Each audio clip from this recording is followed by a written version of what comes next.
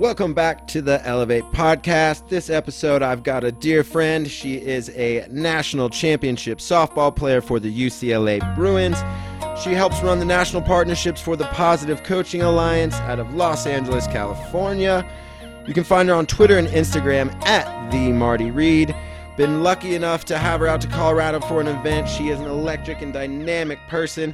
She's the author of the book Utility Player Life, which is linked up here. Go buy yourself a copy. Welcome to the show, the very talented, the Marty Reed.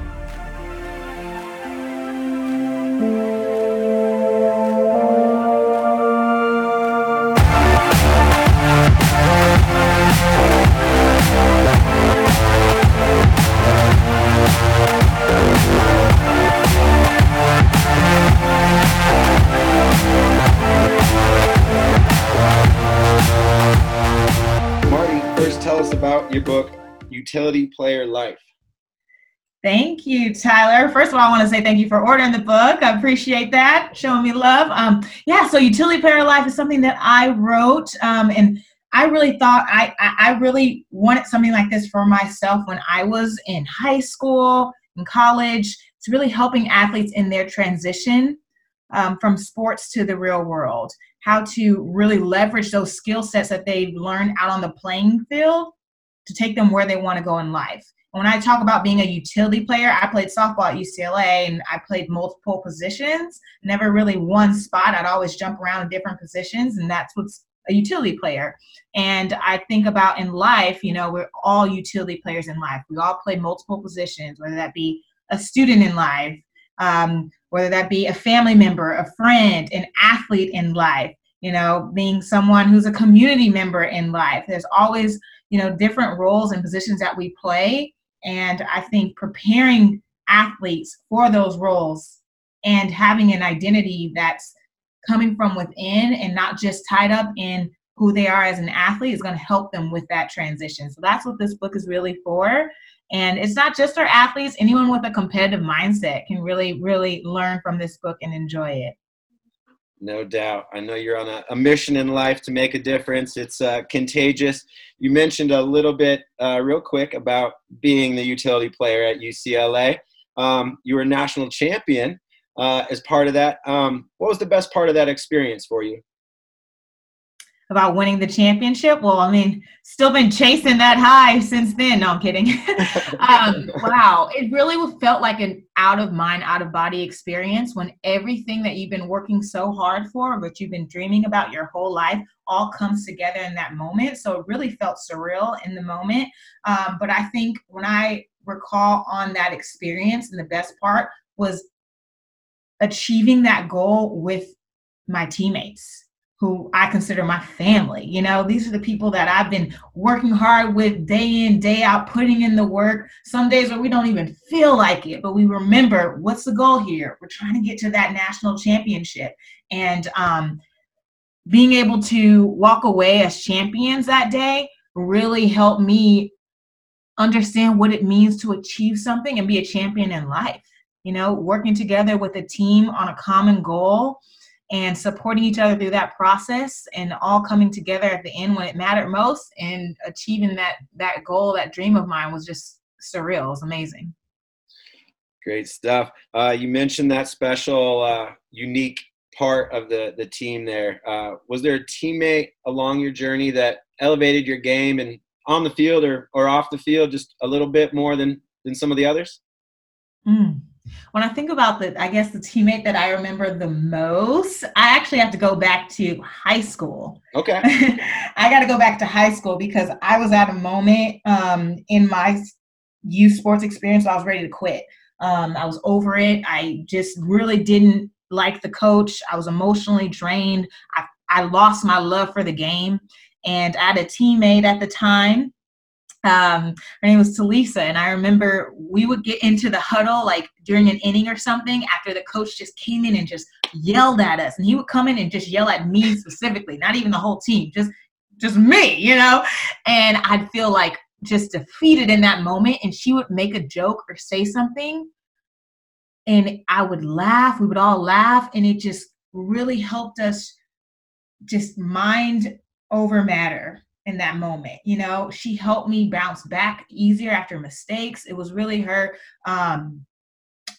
positive attitude. It was contagious, you know? So we all had that work ethic, but then that teammate that was able to pump me up in those moments where I really felt down and really felt low, did tremendous for me in my trajectory in sports beyond. Great stuff. I think you've told me about that high school coach before. Yeah. We You all have some great experiences with coaches, and we all have some not so great ones. And that was a not so great one. right? They all have a part in shaping the mold. Right. You and I had met through our work with the Positive Coaching Alliance, through all this coronavirus stuff and hiatus of sports and teams and all these kind of things.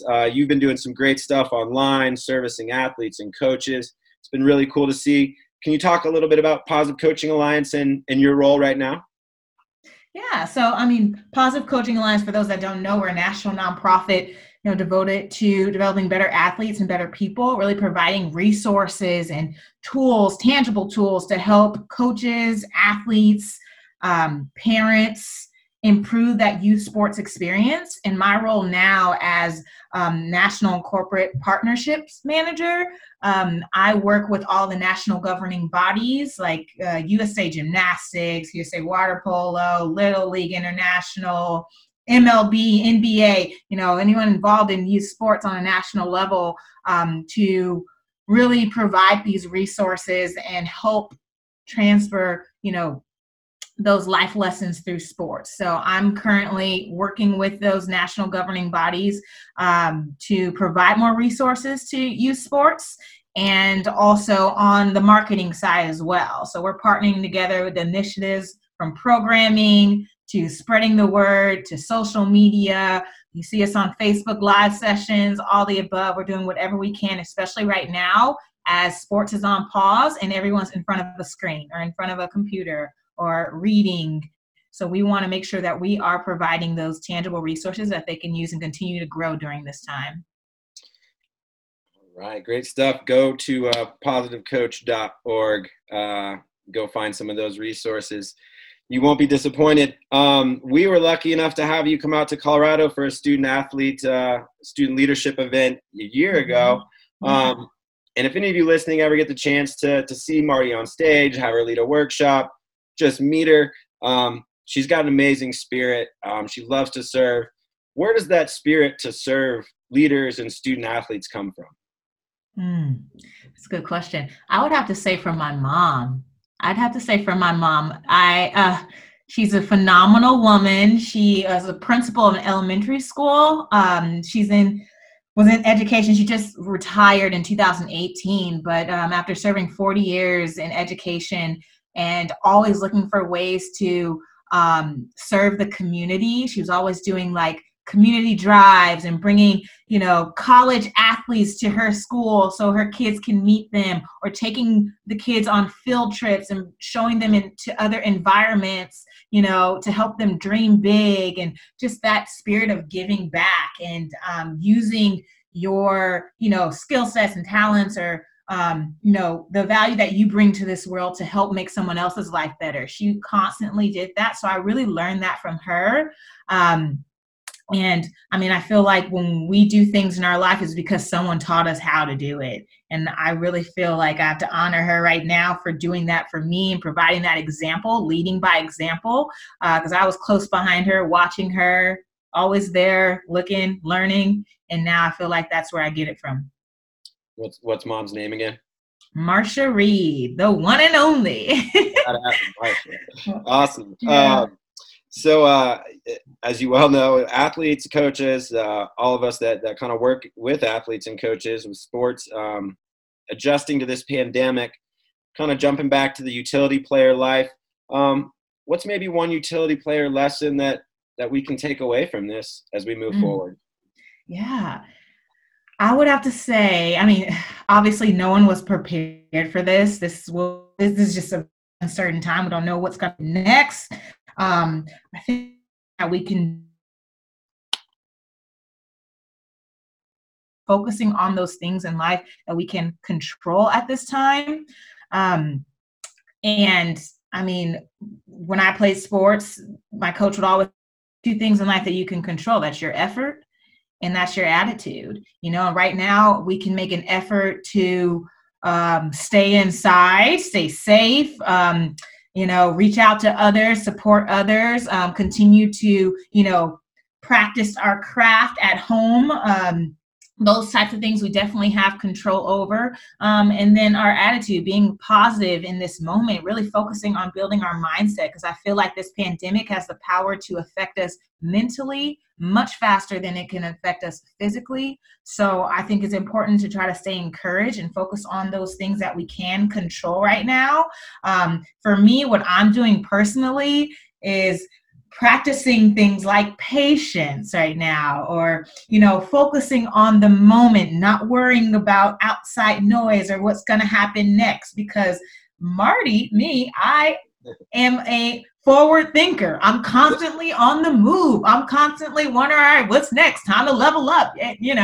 So this has really allowed me to take a step back and slow down mentally and physically, to really focus on, those things that I can control, focus on building relationships right now, focus on, learning new hobbies at home. I started drawing again, which I don't necessarily have time to do in my former life before the pandemic happened, right? So kind of focusing on those things that we can control in this moment, and being that support system for others right now, and being a positive influence. I think that is also contagious, right? Positivity is contagious. Hope is contagious. Faith is contagious. So focusing on those things and trying to spread that to others, I think right now is the best thing that we can all do for each other. Great advice, no doubt. If you could jump back into a time machine and go visit 16-year-old Marty, I know you already know this is one of the questions I like to ask people, I feel like. But right. I find that it's got a wealth of knowledge. If you could go give 16-year-old Marty one piece of advice that you've learned along your journey, what would you go back and share with yourself? I would go back and tell 16-year-old Marty that you don't have to worry about what others think of you. I feel like back then, and I think a lot of kids now at age 16 really get caught up in, how they look and how they're perceived by others. It's even harder now with social media, and you got, cyberbullying and all these other things. I remember my 16-year-old self being very concerned and very aware of like what others thought of me, when being myself, being my true self has always been enough. My mom would always tell me things like, don't shrink to fit, don't be afraid of your greatness, be who you are, not worry about what others say about you or what others think about you, because, those that truly matter in your life are going to support you, right? Not everybody has the same story as you. Not everybody's going to understand your story, and that's okay. So I would tell my 16-year-old self to just focus on, being myself, surrounding myself with positive, like-minded people who have my back, rather than those who I think I should be hanging out with. I was more concerned with the popularity back then, and now I'm like, man, if I would have known that these people that I was spending time with and spending my energy on weren't necessarily those that had my back and the right type of people that I should have had in my circle, I would have changed that back then. So I would really focus on making sure that I'm being true to who I am and surrounding myself with positive people that have my back. And I call it building your roster. I talk about this in my book as well. Having those like-minded individuals that are going to, motivate you and support you and have your back. Because that's going to help you, and it's going to have an influence on the person that you're becoming. Great advice for every 16-year-old. Last question, one I like to always ask people as well. How do you define success in your life? How do I define success? Oh, yes. I use John Wooden's definition of success. I have it written down here.